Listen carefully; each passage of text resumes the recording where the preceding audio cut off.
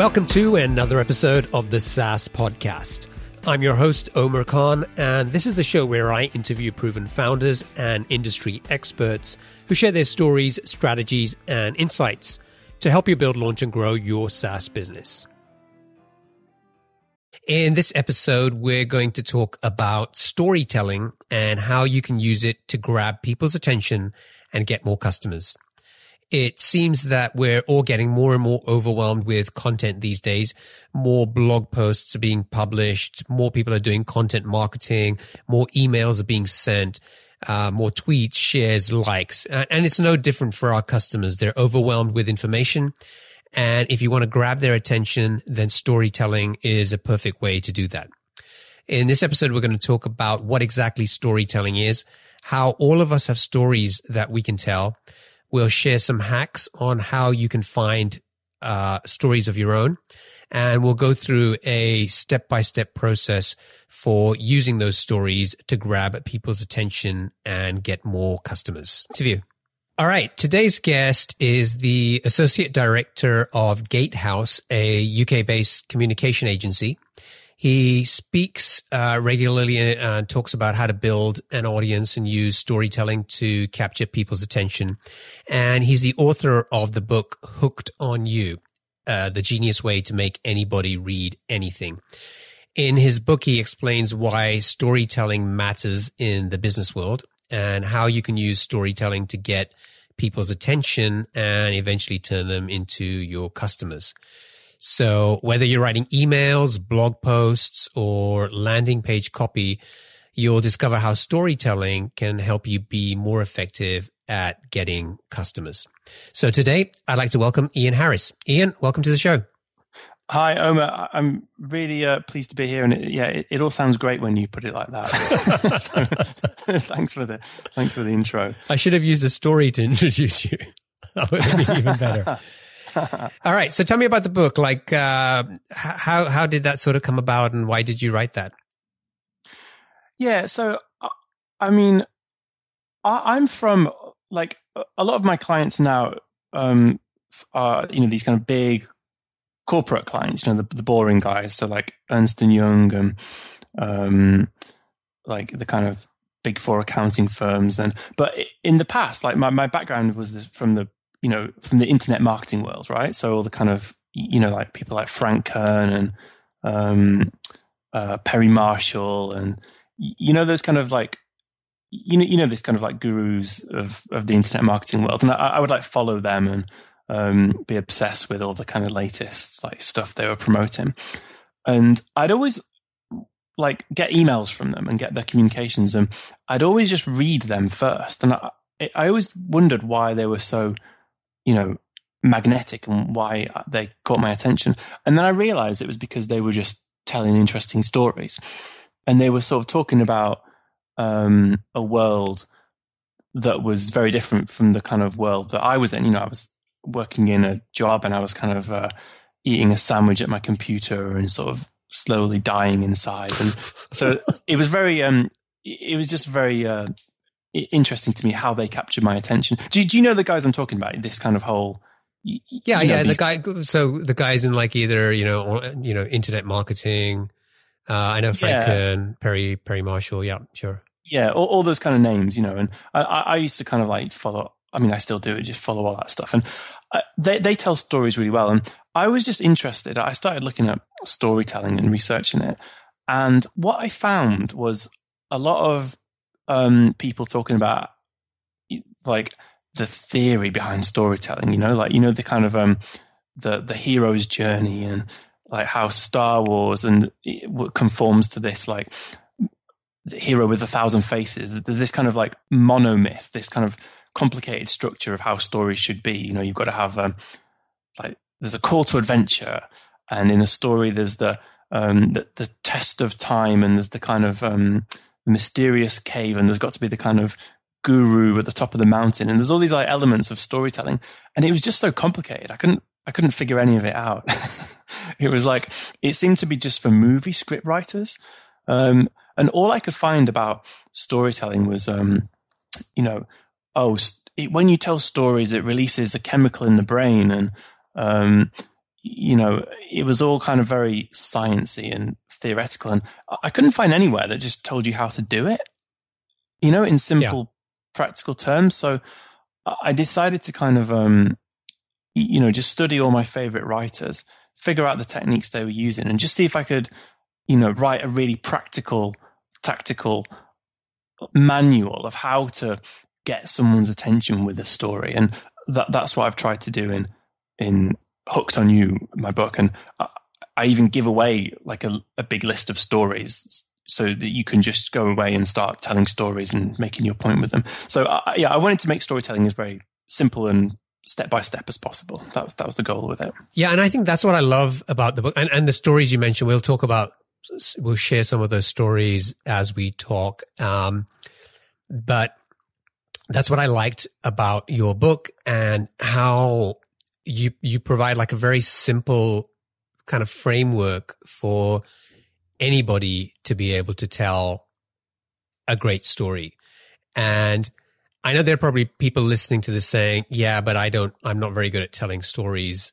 And I think by the end of this episode, you might be surprised how well you can tell a story.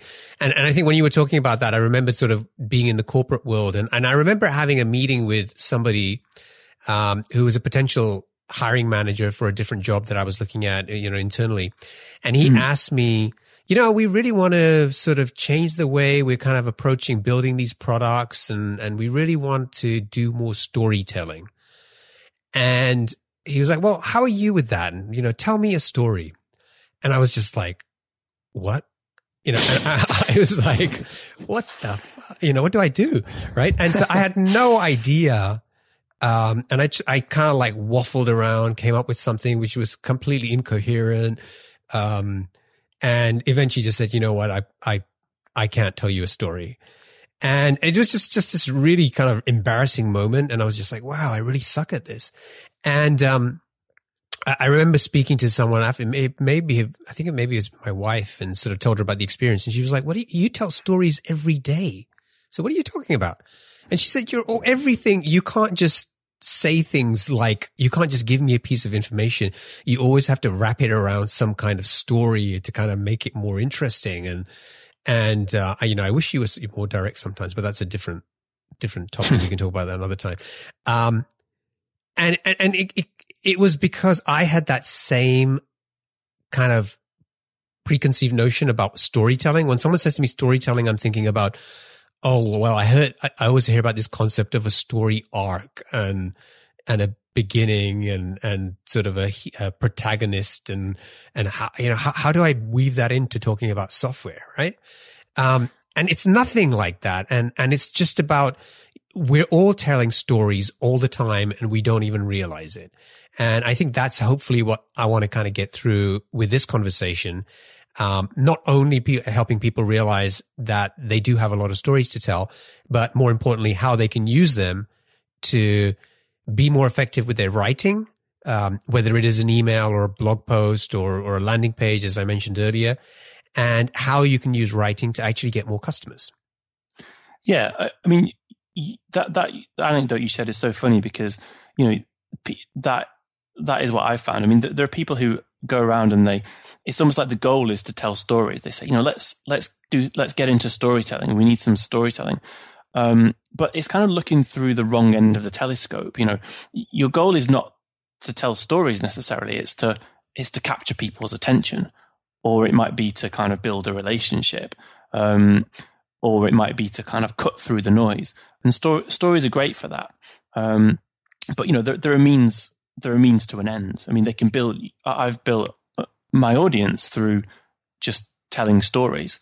But my goal is to build the audience, not tell stories. So you get these people who are sort of they give TED Talks on storytelling and stuff. And the way they describe it is exactly as you say. They talk about this, the kind of hero's journey and things like this.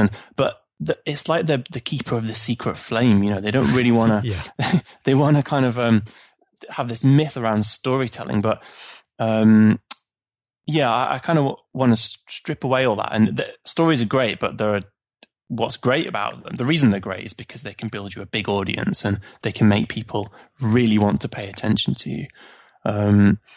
So yeah, I mean, are you familiar with Andre Chaperon?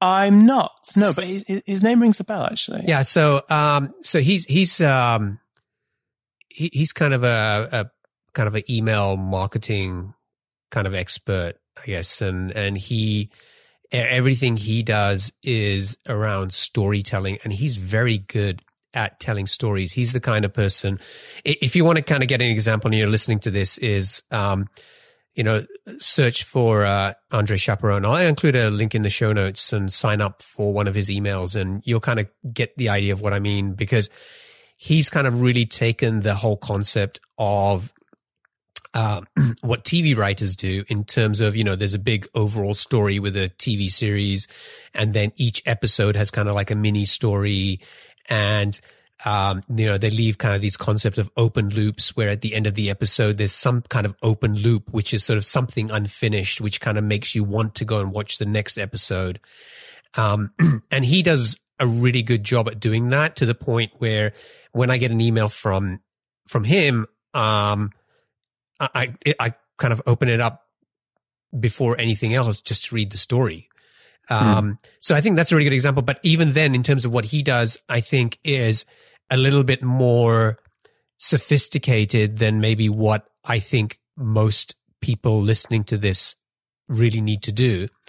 And so I think that the framework that you've got is a really, really great starting point, because it doesn't take a lot of work or a lot of, years of study to kind of figure out how to do that.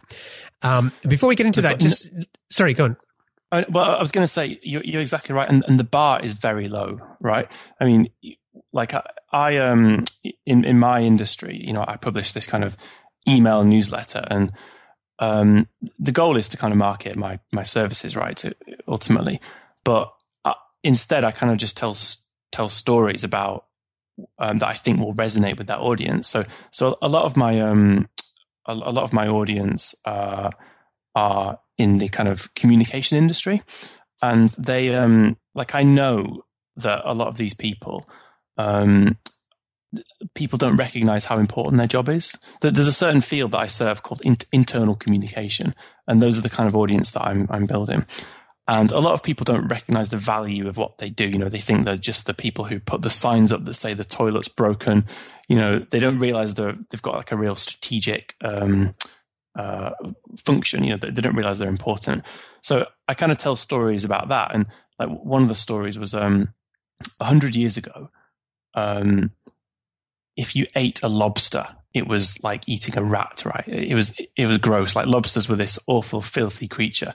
And in many states in the United States, it was illegal to serve prisoners lobster because it was a cruel and unusual punishment. Wow.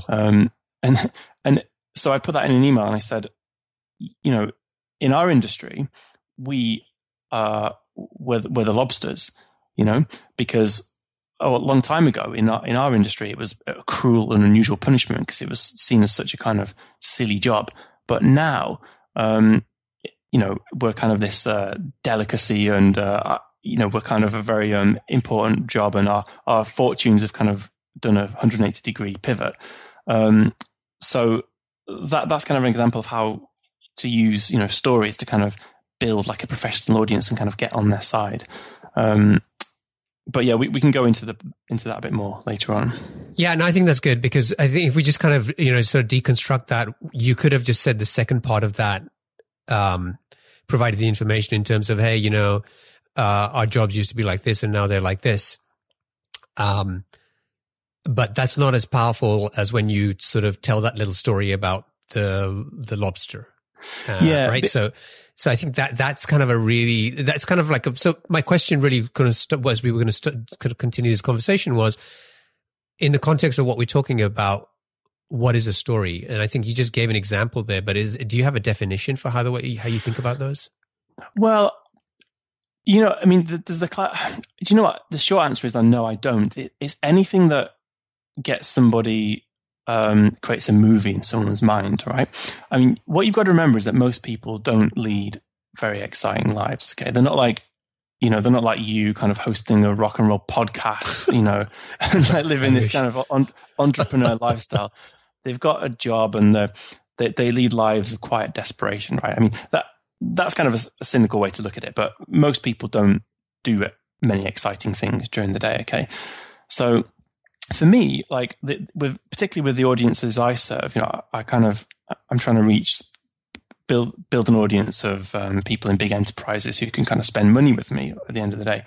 They don't hear many stories, So like a lot of the stories I try and tell are about universes that they will find exciting. So music or art or entertainment or space travel, and then I tell them a little story, and then I pivot out of it into the thing that I want to tell them. So I'll say like, well, it's like that in our industry, and then I'll just make up a reason why it's like that in our industry. And what happens over time, as you found with Andre Chaperon, paying attention to his emails, over time they kind of come to expect a little treat every time they open an email from you, because they think, oh, this is going to take me somewhere. This is going to, I'm going to go on a journey for like 2 or 3 minutes, and it's going to be exciting. And if you think about most people's inboxes, they're a really unusual place. It's where everything comes together. So you've got emails from your friends and family and your boss and Amazon, and the way, like, a lot of people treat their inboxes just like a Twitter feed. It's kind of catch what you can, and then it's gone off the front page and you'll never see it. But people don't sort their emails chronologically anymore. They go straight to, they don't even look at the subject. They look at the name. So if you can become a person in someone's life who has a reputation for sharing interesting things, then you'll always be the person they go to, they open first. And the way, I suppose there's lots of ways to do that, but the way I know that's worked for me is just by finding interesting stories and sharing them with people. And it's really no more complicated than that, Yeah. So let's kind of break it down for people a little bit. So you kind of talk about the concept of a hook and a bridge. So maybe we can kind of work through one example and see how people could do that. Shall I give you an example of one?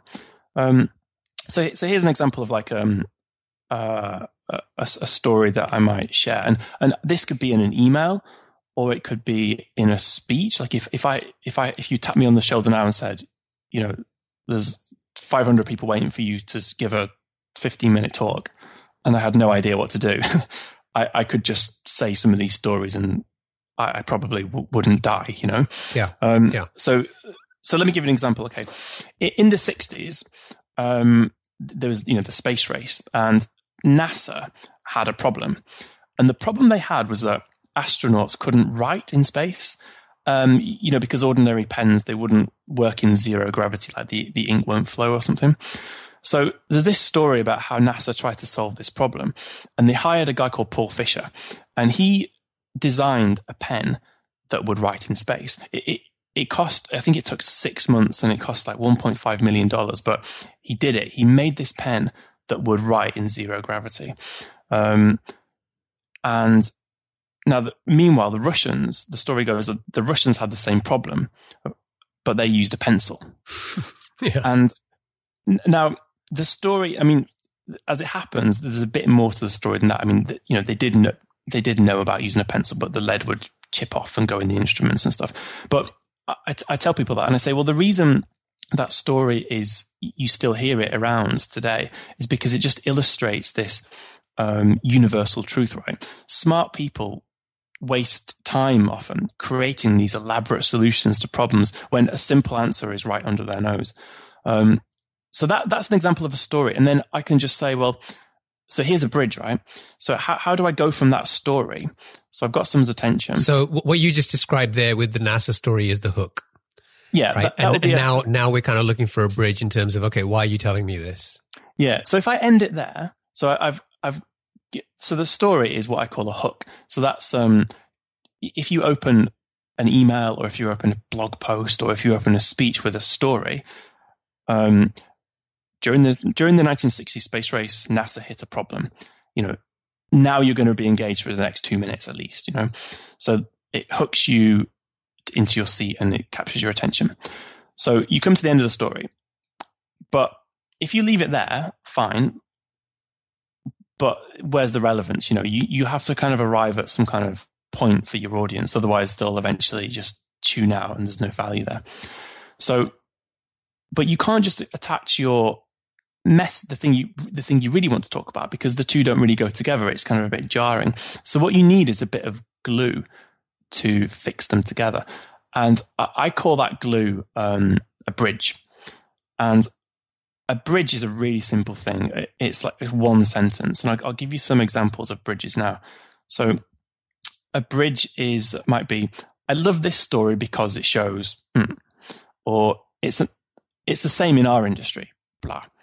Or clearly there's an important lesson here for us, blah. And then you just go into your point. So it's very easy. What you find is that any kind of story that you find, and we'll go on to where to find these stories shortly, but any story that you find, you would be amazed how flexible those can be. You can make almost any point you want to from them if you just use one of those bridges to kind of pivot out of it.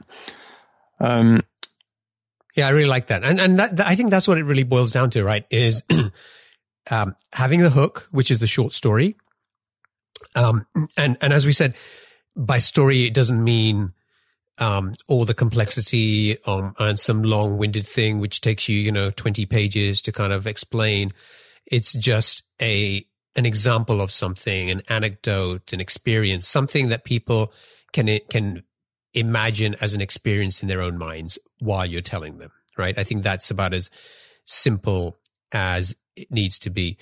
And while you were telling that, and I want to talk about where to get ideas for these stories, but when you start thinking the way I think that you recommend people do in your book, which is really about collecting the stories that you can use later. We'll talk about that as well. It becomes it becomes a lot easier to think about how you're going to use these things. And you'll realize that as you go about your day-to-day activities, you're going to notice a whole bunch of stories that you could use sometime in the future. And I'll just give you one example of this. It's like when I was living in London, I remember going down to the sort of going down to Edgware Road near Marble Arch, right? And there was some new fried chicken place that had opened up, and I kind of went in there and kind of placed an order, and they got my order. They took my order, and then they told me after they'd taken my money, we're just cooking it, but it'll be ready in 2 minutes. And I said, okay, but the fryer that they were using for the chicken, I could see the timer on that was set to like 12 minutes, right? And so suddenly I've got this thing about, well, you just told me 2 minutes and 12 minutes. So I know I'm going to be here for at least 12 minutes before you take that stuff out. It's like you could have asked me before you took my money whether I still wanted to wait 12 minutes for that chicken or not.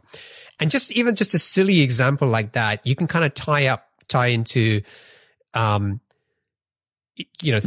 like customer service, yeah. Right? In terms of setting people's expectations correctly. And, if you kind of mislead people, what the issues are. So I think there's a whole bunch of things that just come out from a simple experience like that. So I think it's great to go out and look for these stories and the NASA stories, and let's talk about how to do that. But I think all of us in our day-to-day lives will find we have a ton of potential stories we can tell. Yeah. And it's when you start getting tuned into this stuff, you suddenly it flips a switch in your mind, and you're suddenly just looking out for little experiences that you've had and thinking, well, how could I share this with someone? Like, how could I use this to captivate an audience? and I don't know, like there's a writer called Stephen Pressfield, and he talks about he wrote a book about writing, and it's really great. It's called The War of Art, I think. And he says that when you tell the universe you're looking for something, the universe tries to help you. And he talks about like it's angels doing it and stuff. And I'm not sure that I want to go that far, but I think that's true. You know, I think it's called the reticular activating system in your brain. You know, when you thinking of buying a red car, all of a sudden you see red cars everywhere. And what you describe is absolutely true. I mean, when you start getting into telling stories and using them to capture people's attention, so you can sell them stuff or build a relationship with them or whatever you want to do, all of a sudden the world just seems to be full of stories that you can use. And yeah, you're right. They're really flexible. You can use them to kind of describe or explain almost anything. So you, as I said earlier, you kind of recommend that people kind of create this sort of swipe file where, you know, a Word doc, a Google Doc, whatever, and start collecting these stories to use sometime in the future.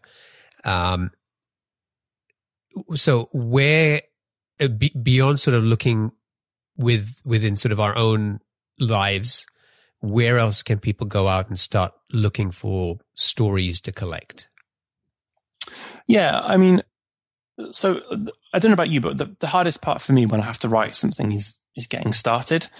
You know, I'm staring at that blank page, and I just, once I've got the thing that's the hook, you know, once I've got the thing that's going to get their attention, I'm fine. But it's just getting started that is a problem. So what I do is I kind of I started just collecting stories that I thought, oh, that's quite an interesting thing. That's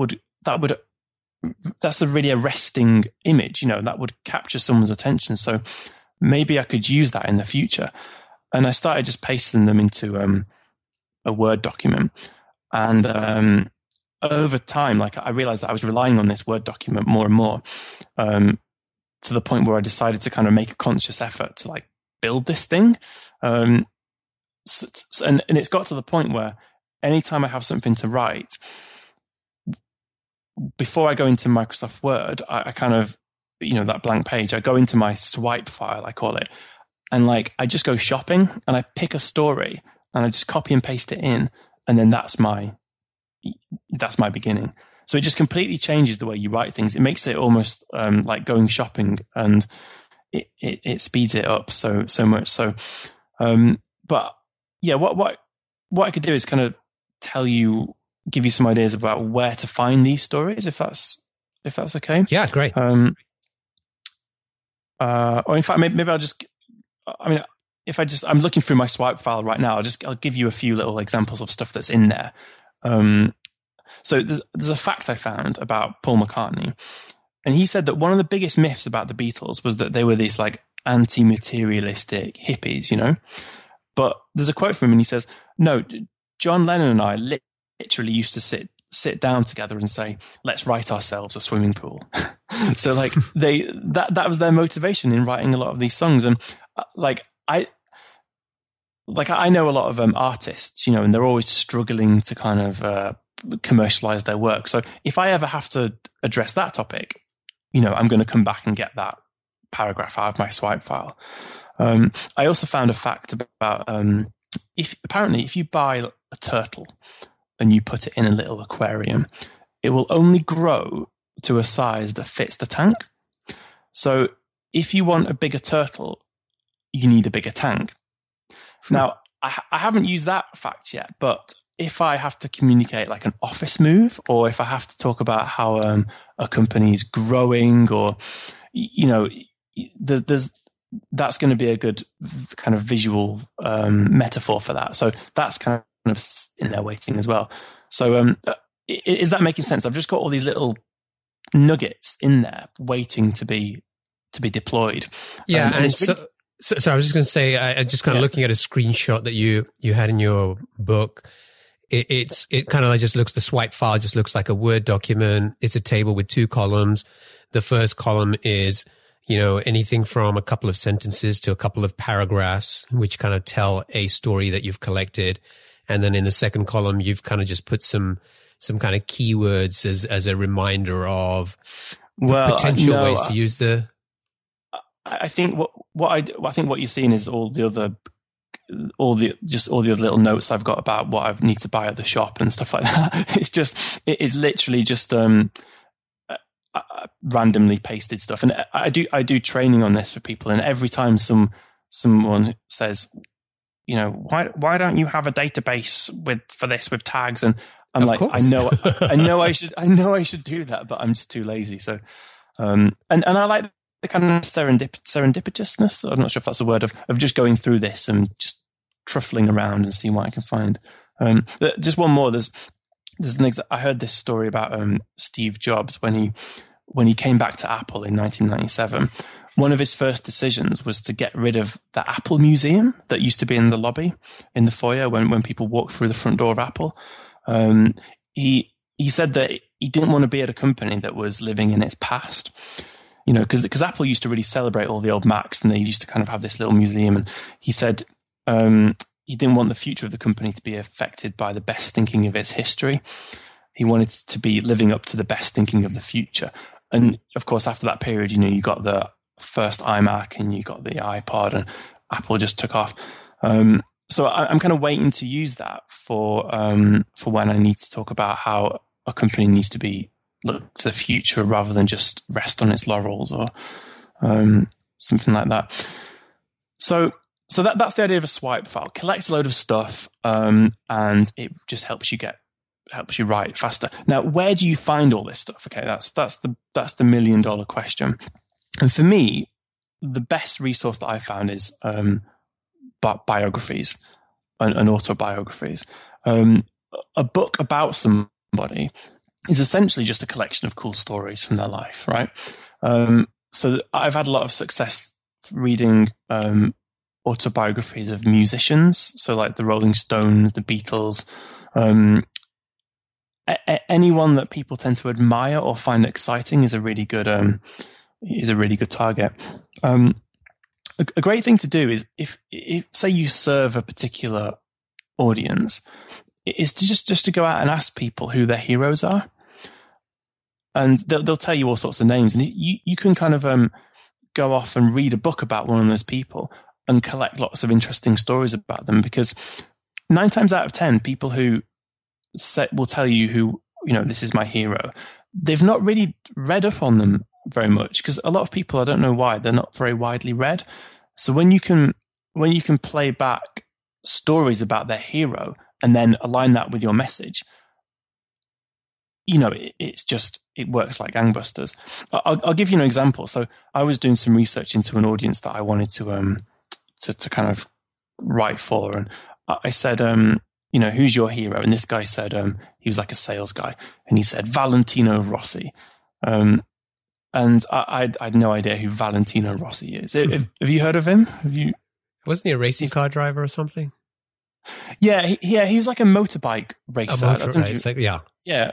I don't have the vocabulary to describe what he does, but he was like the best motorbike racer ever. He raced for Honda, who made like the best motorbikes, and he won, I think, the World Biking Championship like 5 times in a row. He was completely unprecedented. And then one day, completely out of the blue, he announced that he was switching teams to Yamaha, who at the time made these like really crappy bikes, and everybody thought were awful.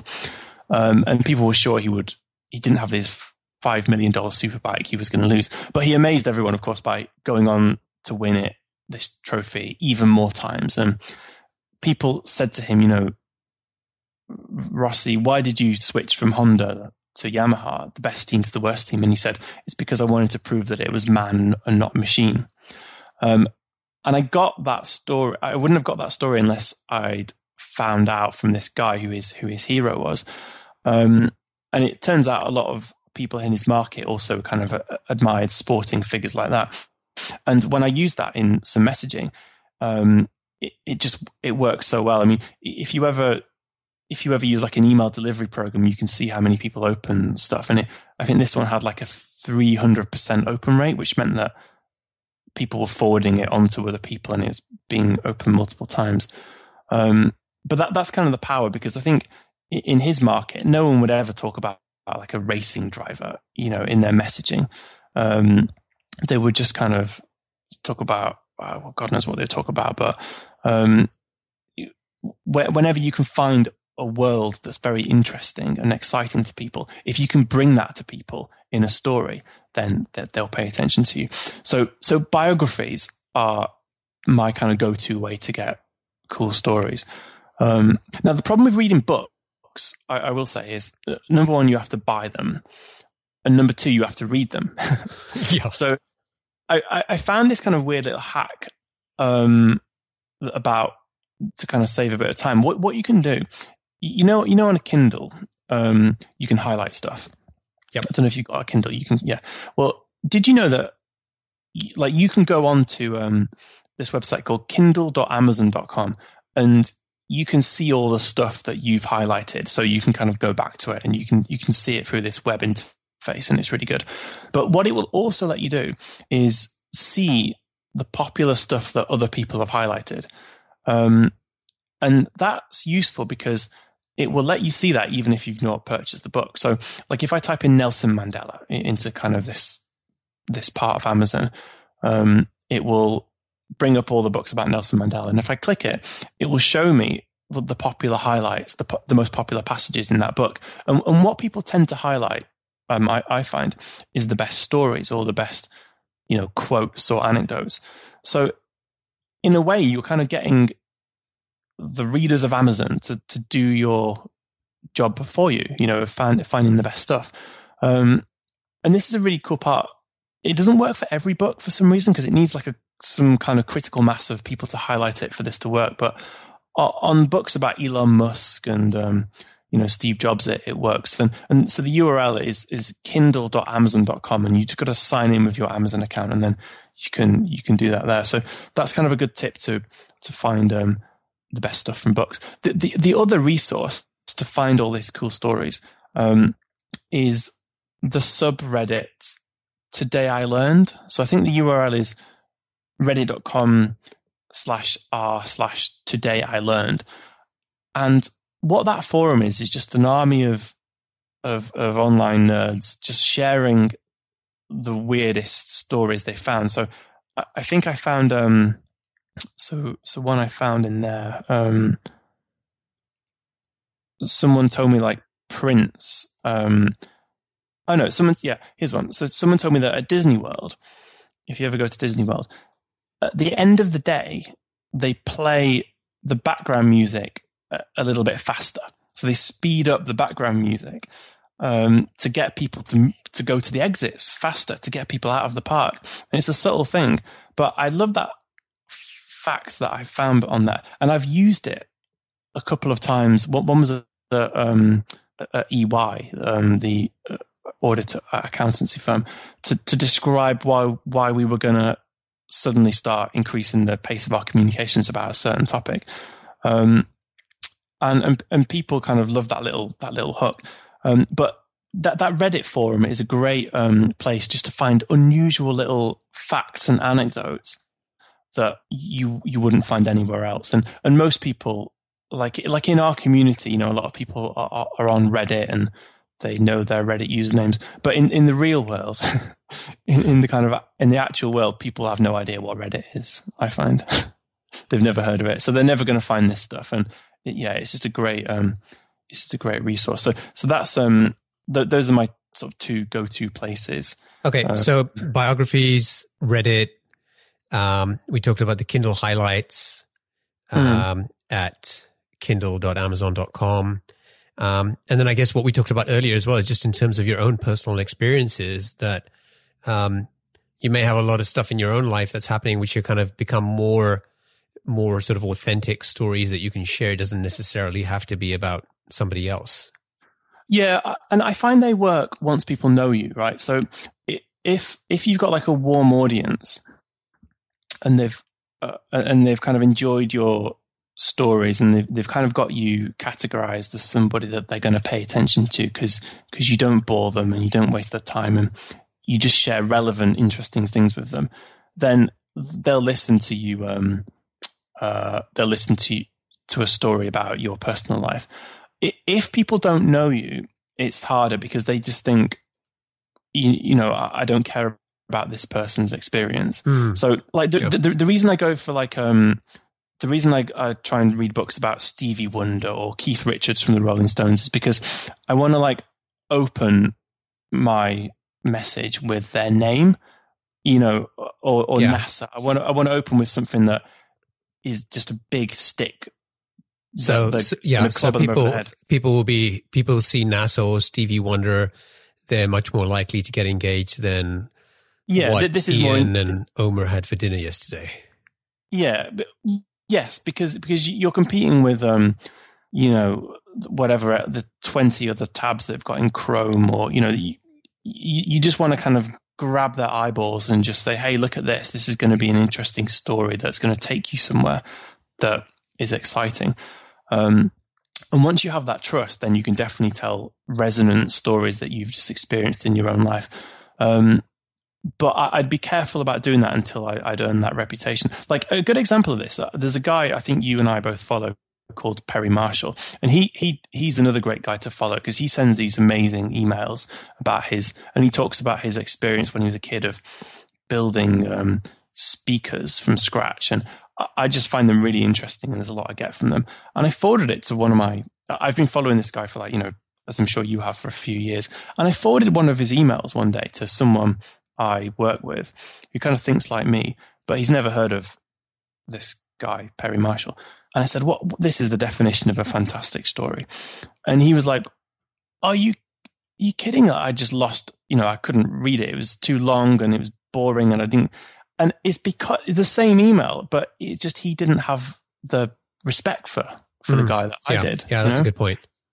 So, yeah, so you've got to, you can do it. I mean, and I'm sure, and one example is the best ones are still stories that you found that are about somebody else. So I'll give you an example. Like I know this woman who she decided to become a freelance writer to kind of make ends meet and stuff. And she left this difficult relationship to bring up her kid on her own, and she took on some writing work, and it was difficult because clients would they'd kind of haggle the bill and they wouldn't really respect her, and they'd always pay her late, and it just wasn't working that well.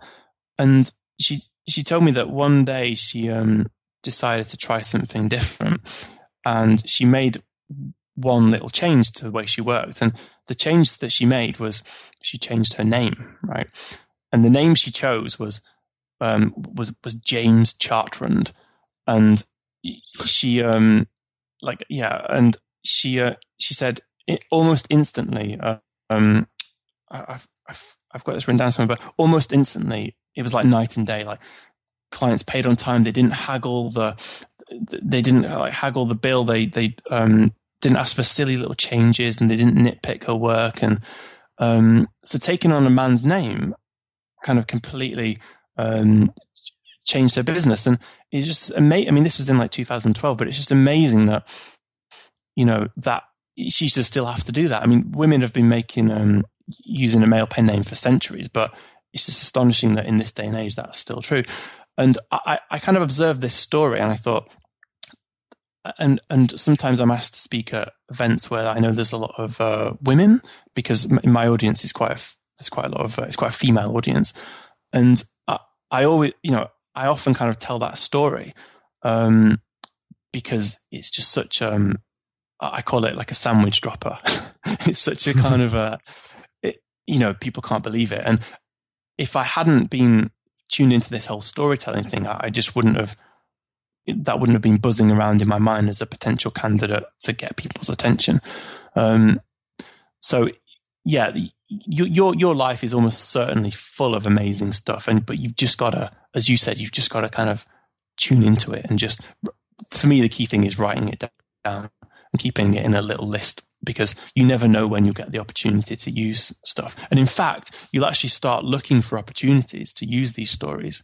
That's what I found. You actually start with the story and then figure out what you want to communicate with it, because the story is so good.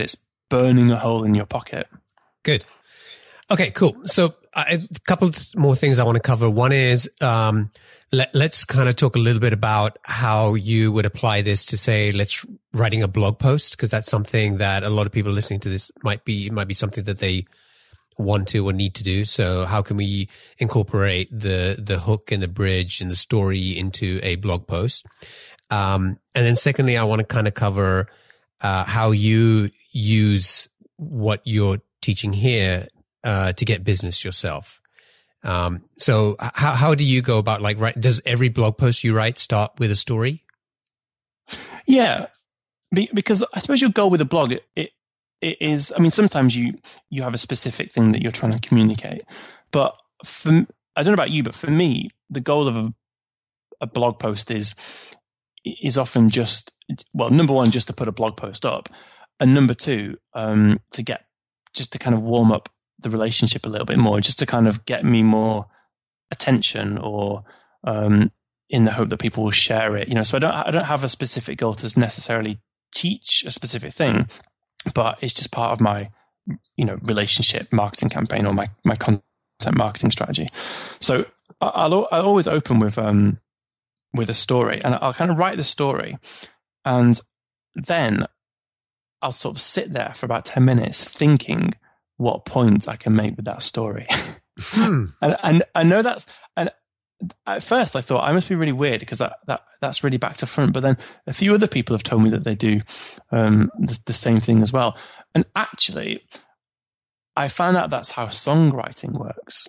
And this is really strange. Like when I don't know about you, but I always imagined when people write a song, they write the words to the song, and then they sort of get the melody around it. But I found out it's the other way around. Like when the Beatles wrote Yesterday, they got, I think Paul McCartney said he got the melody first. So and he was humming it for weeks and weeks and weeks, and the words were just like a placeholder. I think the placeholder words he used were scrambled eggs, scrambled eggs. And then, once he got the melody, he kind of filled in some words like, oh, yesterday, all my troubles seem so far away. And people think the words are the starting point, but it's not, it's the melody. And the same is true when I'm writing a blog post or anything really.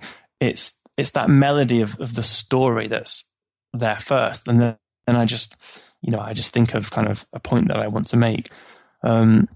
Yeah, and I'm sure when you pick a story, you kind of intuitively know that story is going to fit in some way with what point you want to make.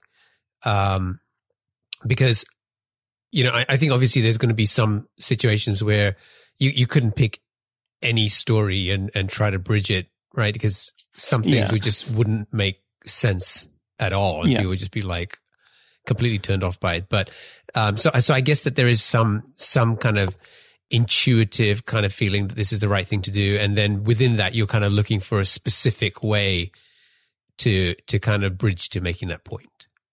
Yeah, because the audience that you serve, you get to know who they are, and you end up, what you find is that you end up finding stories that are kind of tuned to resonate with those people. Like a lot of people in my audience are, they sort of have this feeling that they're a bit misunderstood or underappreciated. They feel like people are always meddling with their work, and because they're like communicators, or they're in this kind of field of HR, everybody else thinks they can do their job. So I kind of look for stories that like pick that scab, So I'll give you an example. Like I was reading, have you ever read Zen and the Art of Motorcycle Maintenance? I've tried several times. You've tried to, yeah. Yeah. Well, I also didn't make it all the way through, but I did get one thing from it. He's saying that if you ever look at a mechanic working on like a car, he looks really grumpy, and the reason he looks grumpy is not because it's manual labor and he hates it.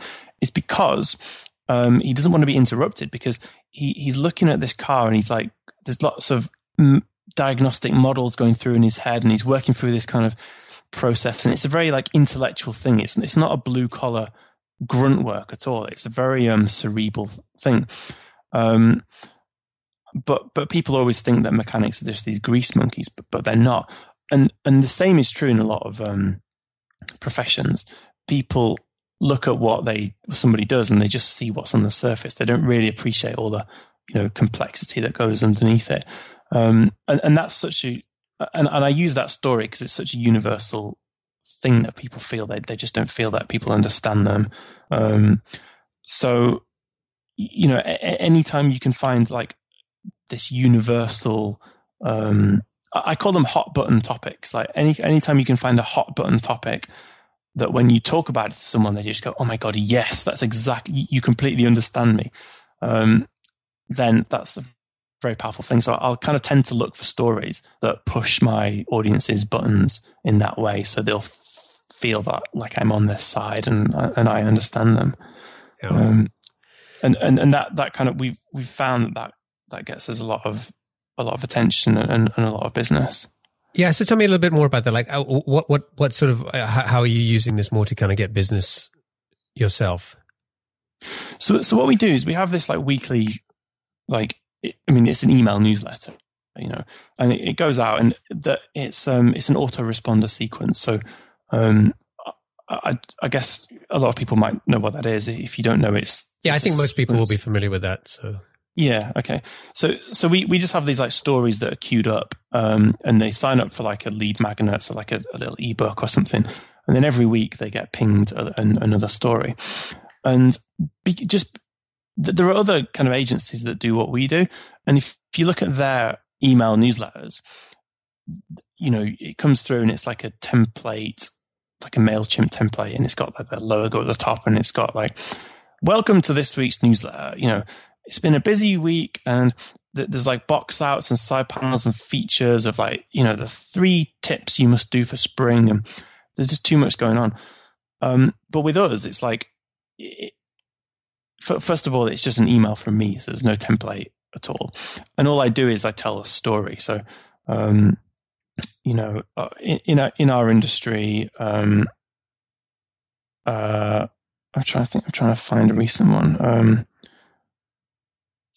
So I might tell that story about how so there's something called this week I learned there was something called the IKEA effect, and the IKEA effect is the idea that people place high value on things they partially created. So if you make a piece of furniture yourself, you love that piece of furniture because you made it. So then it might just go into like some ways you can use that in your job. So maybe letting other people be involved in your projects or something like that. So it'll just start off with a story about that, or maybe the fact that Prince had like 50 fully completed music videos with like lights and choreography and smoke and machines just locked in a vault, right? So he would make all these like these works of art, and then he would just keep them and never release them. And I'd say, I think that's true in our industry. We often just we're afraid to ship our work. We're afraid to put it out into the world. And so it's like 200 or 300 words, just a little story, a bridge into something that's relevant to them, and then a little call to action. And it doesn't sell us at all. It doesn't kind of talk about what we do. But they just drip through every week. And then what happens is that you get someone who replies, and they'll say, can we, by the way, I've looked at your website, can we talk about a project? And then you go and look at who that person is, and you realize they've been like subscribed for like 2 years. This one guy, a big transport company, he'd been in our sequence for like 2 years and just steadily getting this stuff. And then out of the blue one day, he just comes up and goes, "Right, I want to talk to you about working together."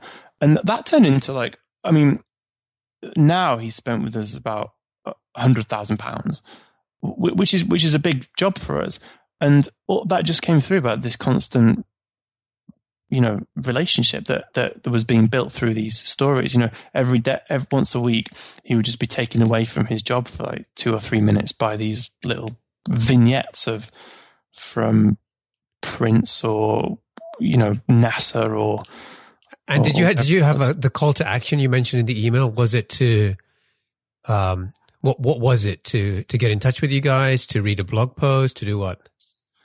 No, like I've changed it now, but for a long time I didn't have any call to action. So I'd have like my email signature, and in that I would say, getting in the email signature would sort of say, hey, we are this agency, we do all this, get in touch if you want to hit reply, if you want to talk about that. But in the body of the email, I'd never like talk about, us. I'd always just talk about either the kind of hero, the story I was telling, or the person reading it.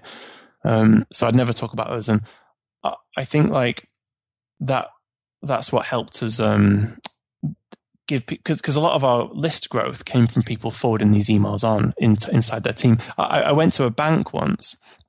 I won't say which bank, but like one of the big UK banks, and they'd actually printed out these emails and they had them in the binder.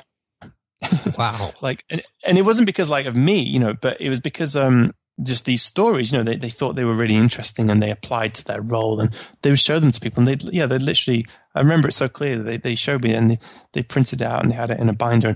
And that's the power. And sometimes you get people who complain that they didn't get it one week, and to me that just illustrates the power of these. That's interesting. Stories, because people complain that they don't receive what's essentially marketing.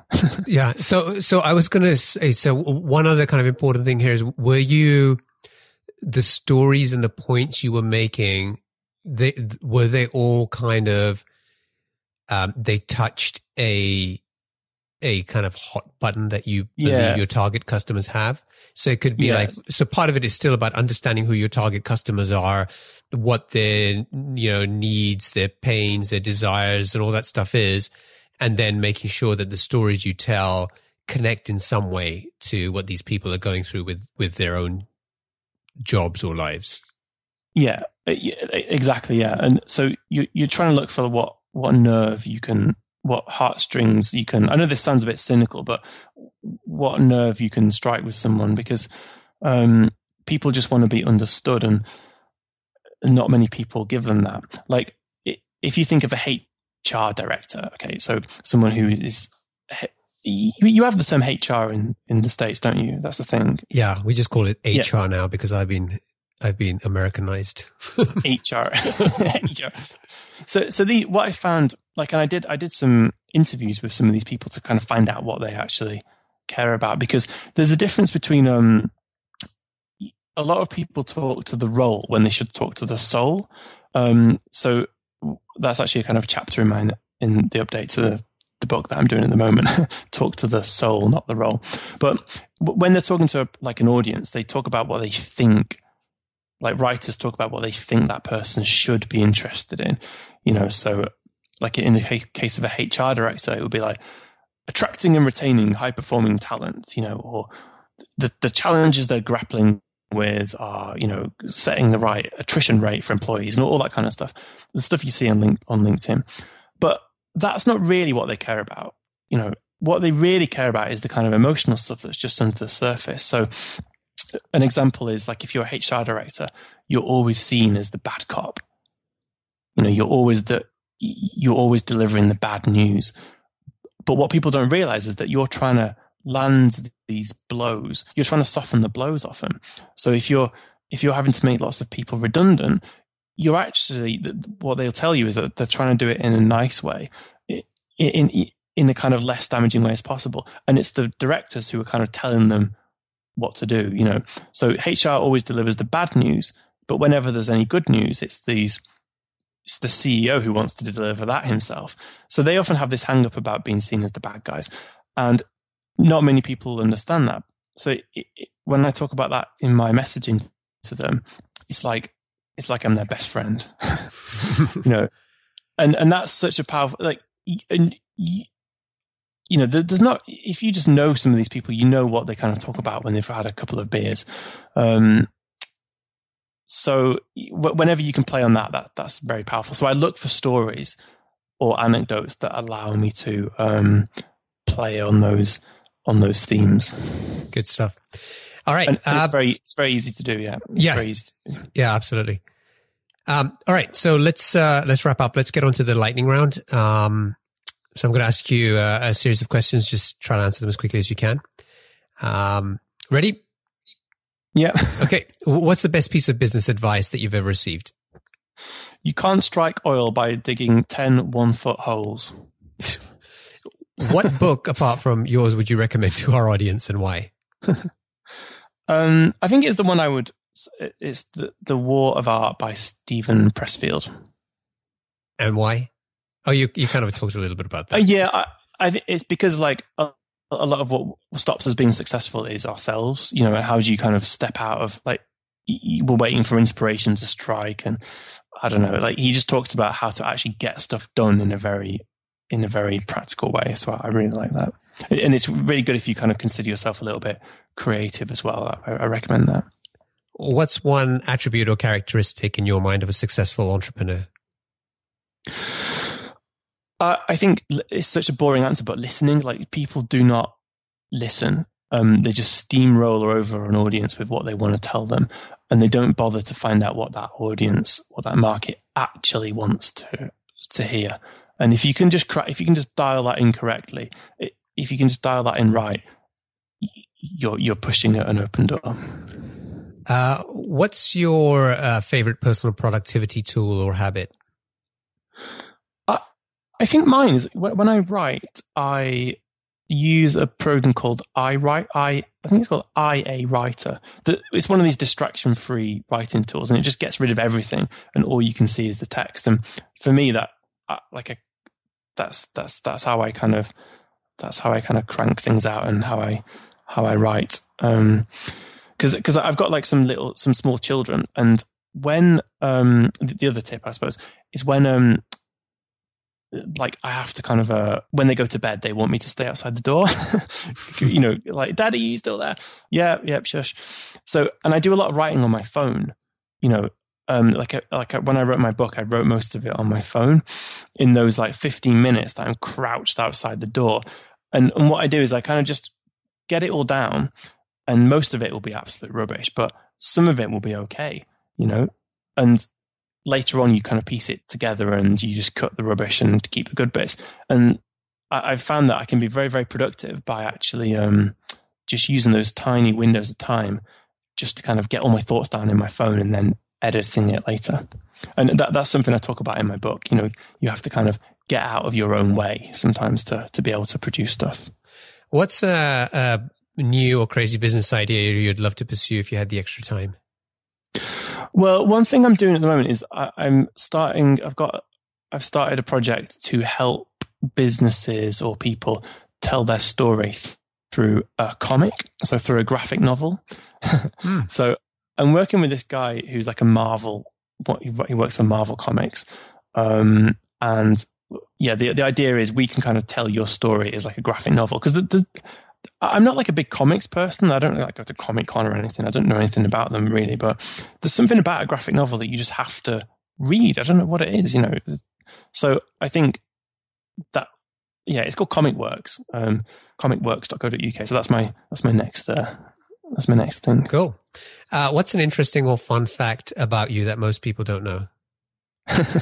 Well, recently I got a call from someone who turned out to be from the Donald Trump presidential campaign, who had read my book and wanted to know if I would be interested in, you know, helping out with the campaign, maybe kind of like some storytelling stuff and some messaging work. Wow. I got this call from a 212 number, like this New York number, and I rang it back, and it was like the Donald Trump campaign, and they were like, they had no idea who I was. I was like, oh, okay. But then they rang back later and like, oh yeah, we know why someone read your book, and we had a chat. I decided to kind of, it's not for me in the end, but yeah, it was still quite funny to get to get that call. That's a funny story. That's another one for your swipe file. Yeah, I know. Yeah, that's a good intro to my book. Wow. And finally, what is one of your most important passions outside of your work? Do you know what? I don't really have any. I've got no. Thanks for your honesty. One day I'd like to kind of make like trance music or electronic music, but because I think I love how like artists and DJs like Eric Prydz can tell a story just with like 4 notes, you know. I just find it amazing how they can do that, but I've no musical talent whatsoever. So yeah, for the moment, just finding stories and kind of finding out new and interesting ways to keep people's attention. That's my passion. Great. Cool, Ian. Thank you for sharing your experiences and kind of helping us learn about storytelling. The book is called Hooked on You, and it's available in the Amazon Kindle store. Sorry, go ahead. Just one more thing. If anyone's thinking, you know, oh, how do I get all the, you know, I don't have any stories, then like I'm actually happy to share my swipe file with people, all the stories I've collected. I've kind of just put it into like a Word document so people can have it. It's very, very messy, but if you have a look, if you have a rummage through there, you should be able to find it. And if you go to my website, which is ianharris.com, then like if you put your email in there, then like the second or the first email you get has that in. And then if you want to, you can like unsubscribe. You know, you don't have to get more messages, but that might be a good way to get started if you're just wondering how to kind of, you know, kick it off. Then I'll share all my stuff with you. And if folks want to find out about your company, Gatehouse, they can go to gatehouse.co.uk. And what's the best way for them to get in touch with you? They can, probably the best way, just through my website, which is ianharris.com, or you can email me, which is ian@ianharris.com. I used to be Ian Harris on Twitter, but there's another Ian Harris in New York who's like a rapper, and I sold him my Twitter name. And so, yeah, and I had like 40 followers, you know, but he took it over. And what's funny is that now he started tweeting like, you know, hey, what's up, my N-word? And people are like, Ian, is that you? What's up, bitches? You know, I'm like, no, it's a new Ian Harris. So if you want to look, so I'm not on Twitter. Don't go there. Go to my website. Cool. Ian, thank you. It's been a pleasure. Yeah, no, I really appreciate it. And thanks for having me on, Omar. Yeah, I hope that was helpful. Cheers.